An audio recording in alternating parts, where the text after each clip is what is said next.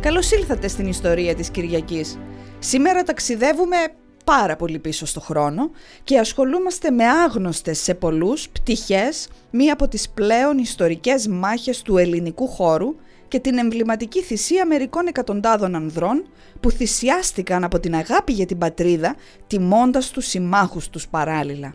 Και μάλιστα σε μια εποχή που η έννοια της πατρίδας δεν είχε βεβαίως τη σημερινή ειδική βαρύνουσα σημασία, καθώς στην αρχαιότητα, όπως όλοι ξέρουμε από τη μαθητική μας ζωή, τότε που μαθαίναμε με τον πιο αποδοτικό τρόπο πώς να συχαινόμαστε την ιστορία με τις παπαγαλίες, υπήρχαν μόνο πολύς κράτη και όχι φυσικά πατρίδες και έθνη. Σήμερα συζητάμε για τη μάχη των Θερμοπυλών του 480 π.Χ. Όμως, παρακαλώ, μη μου εγκαταλείψετε την ακρόαση, γιατί εδώ δεν θα παραθέσουμε ημερομηνίες, ονόματα και τοπονύμια, ούτε θα μπούμε για τα κινηματογραφικά Δύση, Σπάρτα κτλ. Σήμερα μιλάμε για την άγνωστη θυσία των 700 Θεσπιαίων του Δημόφιλου, που η ελληνική πολιτεία τους τίμησε για τη σπουδαία, την αδιανόητη αυτοθυσία τους στα στενά των Θερμοπυλών, με καθυστέρηση, παρακαλώ, 2.477 χρόνων, αφού μνημείο για αυτούς τους ηρωικούς άνδρες από τη σπουδαία πόλη της αρχαίας Βοιωτίας ανεγέρθηκε δίπλα στο μνημείο του Λεωνίδα και των 300 του μόλις το 1997. Και παρόλα αυτά η θυσία αυτή παραμένει άγνωστη σε πολλούς. Στην ιστορική λύθη λοιπόν πέρασαν αυτοί οι 700 Θεσπιείς, πολύ άδικα φυσικά, αφού γνώριζαν ότι ήταν μελοθάνατοι και παρόλα αυτά επέλεξαν από ένα είδος πρώιμης φιλοπατρίας και νιώθοντας βαθιά μέσα τους τι σημαίνει τιμώ μέχρι σε σχάτων το σύμμαχό μου, να μείνουν στο πλευρό του Λεωνίδα και των 300 του και να πολεμήσουν με τις ορδές των Περσών που ρίχτηκαν κατά πάνω τους.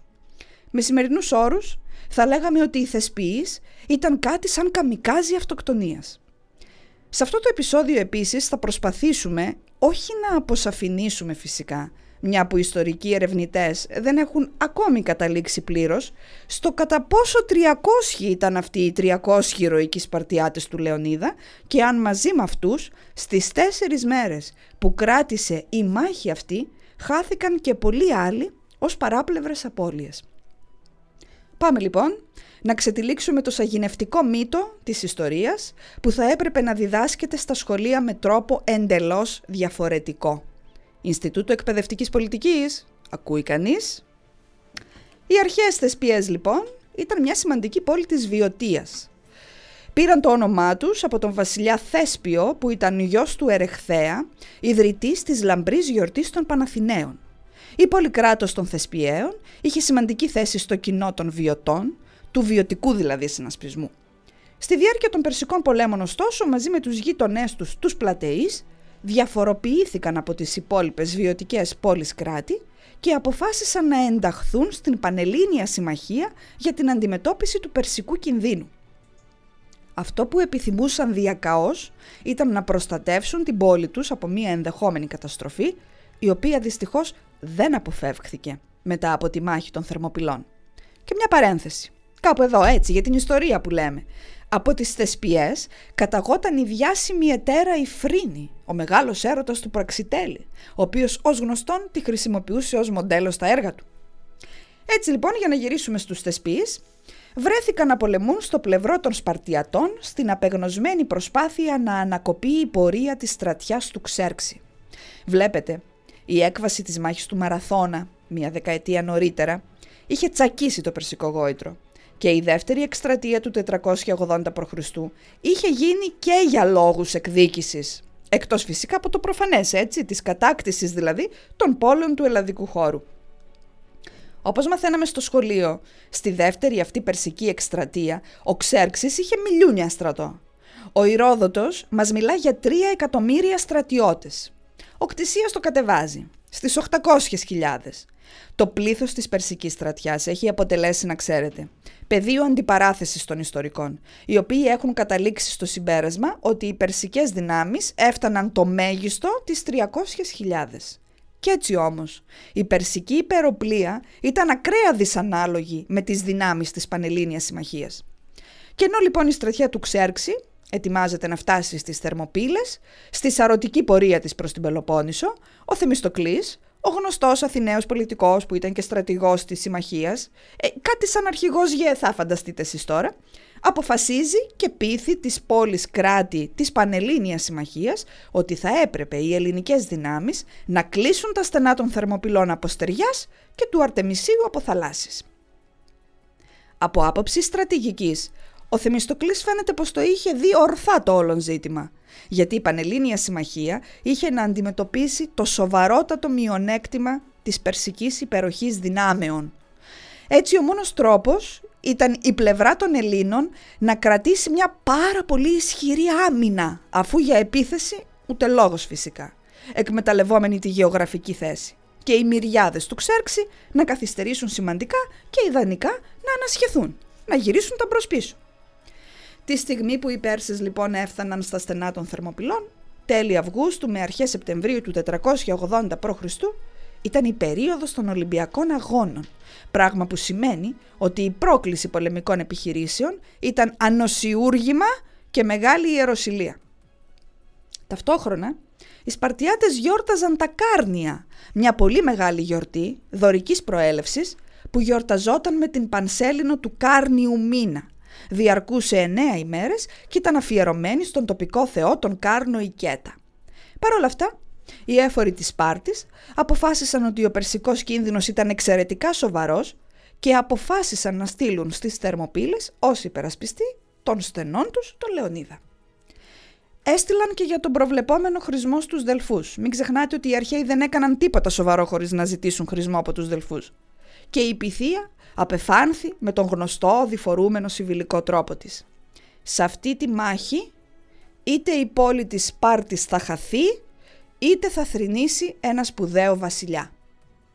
Έτσι ο Λεωνίδας ξεκίνησε για τη μάχη έχοντας μία βαθιά πεποίθηση μέσα του ότι ο ίδιος και οι άνδρες του θα θυσιαστούν για να σωθεί η Σπάρτη. Φαντάζεστε την αφετηρία, πως ξεκινάμε για τη μάχη, με αυτή την επίγνωση.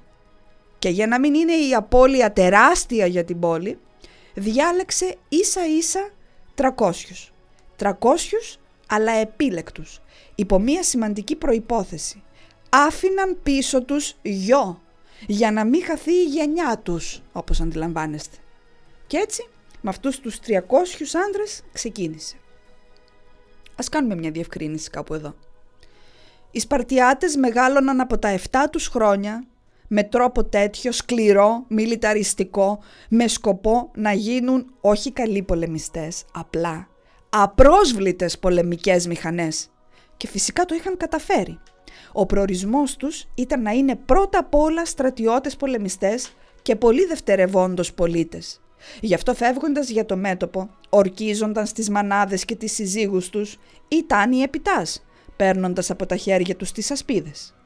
Η περίφημη λοιπόν αυτή φράση ήταν ένα είδος όρκου του Σπαρτιάτη απέναντι στην ίδια τη Σπάρτη και δεν αποδεικνύει μόνο ως επεισόδιο της αρχαίας ιστορίας τον ηρωισμό και τη φαλοπατρία των γυναικών όπως μαθαίναμε στο σχολείο. Ήταν μια βαριά δέσμευση, μια υπόσχεση αίματος για τον ίδιο τον πολεμιστή που απευθυνόταν στην πόλη του. Θυμάστε εκείνο το κλασικό περιστατικό με το Σπαρτιατόπουλο και το αλεπουδάκι που το είχε κρύψει κάτω από το χιτώνα του? Προτίμησε το παιδάκι να πεθάνει από την αιμορραγία όταν η Αλεπού το δάγκωνε στα εντόστια για να απελευθερωθεί, παρά να μαρτυρήσει ότι την είχε κλέψει επειδή πεινούσε. Κάτι τέτοιο ας πούμε, κάπως έτσι ήταν η φιλοσοφία τους. Οι Σπαρτιάτες, μην ξεχνάμε, εκπαιδεύονταν να μην γίνουν ρυψάσπιδες και να μην επιστρέφουν ποτέ ηττημένοι. Κάλιο η αυτοκτονία δηλαδή. Προτιμούσαν να πεθάνουν παρά να γυρίσουν πίσω ζωντανοί, έστω και τραυματισμένοι, ενώ γνώριζαν ότι οι σύντροφοί τους είχαν χαθεί στη μάχη. Η επιστροφή του ηττημένου στη Σπάρτη ήταν η μέγιστη ντροπή. Οι Σπαρτιάτες όμως δεν πήγαιναν μονάχοι τους στον πόλεμο. Κάθε πολεμιστής είχε ακολουθία του 3 ήλωτες. Οι δούλοι αυτοί της Σπάρτης μπορεί να μην πολεμούσαν οι ίδιοι. Συμμετείχαν όμως αναγκαστικά με τον αφέντη τους στις μάχες. Έτσι, μαζί με τους 300 του Λεωνίδα, ήταν και 900 ήλωτες. Αυτό επίσης είναι ένα σημείο πάνω στο οποίο διαφωνούν οι ιστορικοί. Κάποιοι λένε ότι ήταν όντως ήλωτες αυτοί οι 900, η συνοδεία δηλαδή των πολεμιστών. Και κάποιοι άλλοι λένε ότι ήταν και περίοικοι. μια κατώτερη κοινωνική τάξη της Σπάρτης με πολύ περιορισμένα πολιτικά προνόμια που ζούσαν έξω από την πόλη, εξού και περίοικοι. Όπως και να έχει, περίοικοι οι ήλωτες μαζί με τους 300 του Λεωνίδα χάθηκαν και 900 περίπου άτομα λακεδαιμόνιας τους λέμε έτσι για συντομία. Μαζί ήταν και οι σύμμαχοί τους, Μαντινέοι, Τεγεάτες, Αρκάδες, Κορίνθιοι, Φλοιοί και Μικηναίοι από την Πελοπόννησο και Μαλιείς, Φωκείς, Θηβαίοι και οι 700 Θεσπιείς από την υπόλοιπη Ελλάδα. Το σύνολο περίπου 6.000 στρατιώτες που ετοιμάζονταν να αμυνθούν απέναντι στις 300.000 Πέρσες του Ξέρξη. Σπαρτιάτες και σύμμαχοι παρατάσσονται στα στενά των Θερμοπυλών. Χίλιοι Φωκείς διατάζονται να υπερασπιστούν την Τραχίνα, στρατηγικό σημείο της περιοχής, για να αποφευχθεί η ενδεχόμενη περικύκλωση. Φτάνοντας οι Πέρσες στις Θερμοπύλες, ο Ξέρξης επιστρατεύει τη δικού του τύπου διπλωματία. Στέλνει τον πρεσβευτή του στο Λεωνίδα και του ζητά να καταθέσει τα όπλα. Εδώ έρχεται η πασίγνωστη παγκοσμίως φράση «Μολόν λαβέ». Έλα και πάρε τα, για την ακρίβεια αφού έρθεις να τα πάρεις. Ο Ξέρξης περίμενε 4 μέρες, πιστεύοντας ότι οι Έλληνες θα διασκορπιστούν. Και μετά την πάροδο των ημερών αυτών επιτίθενται. Ήταν το πρώτο δεκαήμερο του Σεπτέμβρη του 480 π.Χ. Οι μάχες της πρώτης ημέρας είχαν απολογισμό τέτοιο που η περσική στρατιά δεν περίμενε.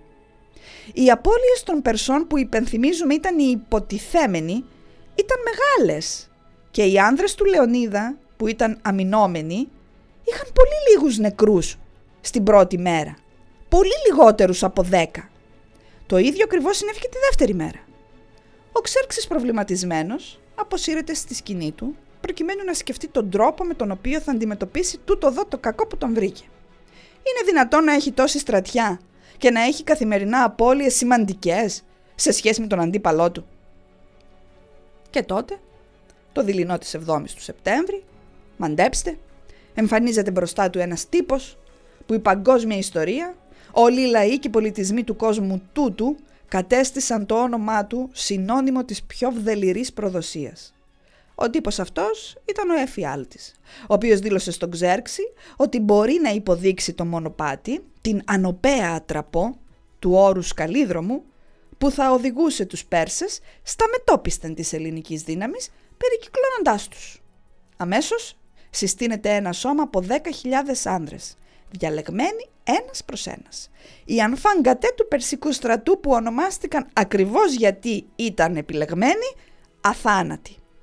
Επικεφαλής του σώματος αυτού ο Ιδάρνης. Και έτσι, τη νύχτα της 7ης προς την 8η Σεπτέμβρη, οι αθάνατοι με οδηγό τους τον εφιάλτη ανεβαίνουν το λόφο πηγαίνοντας στη μοιραία ατραπό. Φτάνοντας στην Τραχίνα, ο εφιάλτης είχε τελειώσει το έργο του. Πληρώθηκε αδρότατα από τον Ξέρξη για την προδοσία του και έφυγε βρίσκοντας καταφύγιο στη Θεσσαλία. Όταν μετά από χρόνια, πιστεύοντας ίσως ότι το ανουσιούργημα που είχε διαπράξει θα είχε ξεχαστεί, επέστρεψε στη γενέτειρά του την Αντικύρη σύμφωνα με τον Ηρόδοτο, κοντά στη σημερινή Λαμία δηλαδή, όπου και δολοφονήθηκε. Φτάνοντας στην Τραχίνα, οι Πέρσες ευνηδίασαν τους Φωκείς που υπερασπίζονταν το πέρασμα μέσα στη νύχτα. Κάποιοι από τη δύναμη των 1.000 αυτών ανδρών έμειναν να συγκρουστούν και οι περισσότεροι άρχισαν να υποχωρούν προς ένα λόφο ζητώντας εκεί καταφύγιο. Παράλληλα, στέλνουν μήνυμα στο Λεωνίδα ότι οι Πέρσες τους κυκλώνουν. Στο δραματικό πολεμικό συμβούλιο που ακολούθησε, οι περισσότεροι επικεφαλείς των ελληνικών δυνάμεων πρότειναν την υποχώρηση. Ο Λεωνίδας όμως αρνήθηκε με σθένος. Σύμφωνα με μία εκδοχή, ήταν ο ίδιος που αποδέσμευσε τους συμμάχους των ελληνικών πόλεων κρατών. «Φύγετε να σωθείτε», τους είπε. Σύμφωνα με μια άλλη εκδοχή, αποχώρησαν μόνοι τους, εγκαταλείποντας τον σύμμαχό τους. Όπως και να έχει, η ουσία είναι ότι απέμειναν να συγκρουστούν με τους αθάνατους του Ιδάρνη, οι 300 του Λεωνίδα, οι 900 λακεδαιμόνιοι της συνοδείας τους, 400 Θηβαίοι και οι 700 Θεσπιείς του Δημόφιλου. Όταν οι μάχες ξεκίνησαν, οι Θηβαίοι, σύμφωνα πάντα με τον Ηρόδοτο, άλλαξαν στρατόπεδο και παραδόθηκαν στους Πέρσες, μηδενός εξαιρουμένου. Κι έτσι, μόνοι οι σύμμαχοι του Λεωνίδα απέμειναν οι 700 Θεσπιείς να υπερασπιστούν μέχρι σε σχάτων τα στενά των Θερμοπυλών. Οι άγνωστοι αυτοί οι ήρωες, που η ιστορία δεν τίμησε όπως θα τους άρμοζε. Δεν ορκίζονταν οι τάνοι επιτάς φεύγοντας για τον πόλεμο. Δεν ήταν για αυτούς ζήτημα τιμής ή κουλτούρας όπως ήταν για τους Σπαρτιάτες. Έμειναν να πολεμήσουν γνωρίζοντας το αναπόδραστο τέλος τους, πιστοί στη συμμαχία που είχαν συμφωνήσει. Αποτελούν δηλαδή ένα από τα πλέον λαμπρά παραδείγματα ηρώων που ετοιμάζονται εν γνώση τους ως ελεύθεροι άνθρωποι να δώσουν τη ζωή τους για την πατρίδα τους, για το ιδανικό τους. Εν ολίγης να θυσιαστούν. Γνώριζαν πολύ καλά ότι οι ελπίδες είχαν σβήσει, αλλά παρόλα αυτά κανείς τους δεν δίλιασε. Μάλιστα, στις ιστορικές καταγραφές και στις πηγές υπάρχει το όνομα του Διθύραμβου, του γιου του Αρματίδη, ο οποίος διακρίθηκε στις μάχες. Δεν έμεινε κανείς τους.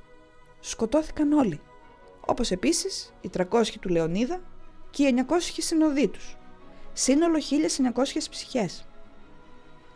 Οι Θεσπιείς χάθηκαν γιατί ήθελαν να προστατεύσουν την πόλη τους από τη μελλοντική καταστροφή και γιατί δεν ήθελαν να δουν τους Πέρσες να κατακτούν τον ελλαδικό χώρο. Αποτελούσαν όμως το 1/3 περίπου του αξιόμαχου πληθυσμού. Με τη θυσία τους η πόλη τους απογυμνώθηκε. Έμεινε ευάλωτη και πλήρωσε το τίμημα. Διότι οι Πέρσες μετά τις Θερμοπύλες κατέστρεψαν τη Βοιωτία, τις Πλατείες και τις Θεσπιές. Δεν μπορούσαν φυσικά να ξεχάσουν ότι στο πλευρό του Λεωνίδα έμειναν με πρωτοφανές σθένος οι μελοθάνατοι Θεσπιείς του Δημόφιλου. Ο Σιμονίδης ο Κίος, στο πασίγνωστο επίγραμμά του, λέει εκείνο το γνωστό που έπρεπε να μάθουμε κι εμείς απ' έξω στο σχολείο. «Όξιν αγγέλιν λακεδαιμονίης, ότι τι δεκίμεθα, της κείνων ρήμας υπηθόμενη». Από το ελεγιακό πένθυμο δύστιχο, που τιμά την εθελοθυσία των 300 του Λεωνίδα, λέει «Ξένε, πήγαινε να πει στους Λακεδαιμόνιους ότι εμείς τα φύκαμε εδώ», υπακούοντας τα δικά τους προστάγματα. Οι Σπαρτιάτες θυσιάστηκαν, ορκιζόμενοι να νικήσουν ή να πεθάνουν στο πεδίο της μάχης, προκειμένου να ανακόψουν την καταστροφική πορεία των Περσών προς την νότια Πελοπόννησο. Ο κίνδυνος για τη Σπάρτη ήταν ορατός. Φυσικά, κανείς δεν παραγνωρίζει τη μεγαλειώδη θυσία τους. Η ιστορία και οι απανταχού λαοί τίμησαν όπως τους άξιζε για τον ηρωισμό τους τους 300 του Λεωνίδα. Πέρα όμως από τους ιστορικούς, τους ερευνητές και τους κατοίκους της Βοιωτίας, η συλλογική μνήμη δεν κατέγραψε τη θυσία αυτή των 700 Θεσπιαίων, αλλά ούτε και την τραγική παράπλευρη απώλεια των 900 Ιλώτων, που οδηγήθηκαν αμαχητοί σε βέβαιη σφαγή, γιατί ήταν δούλοι. Γι' αυτό και εμείς σήμερα, σε αυτήν την ιστορία της Κυριακής, θελήσαμε να σας μιλήσουμε για αυτούς τους άγνωστους ήρωες που ενώ μπορούσαν, αποδεσμευμένοι από τις υποχρεώσεις της συμμαχίας να γλιτώσουν, έμειναν στο πλευρό του Λεωνίδα, γνωρίζοντας το βέβαιο τέλος τους.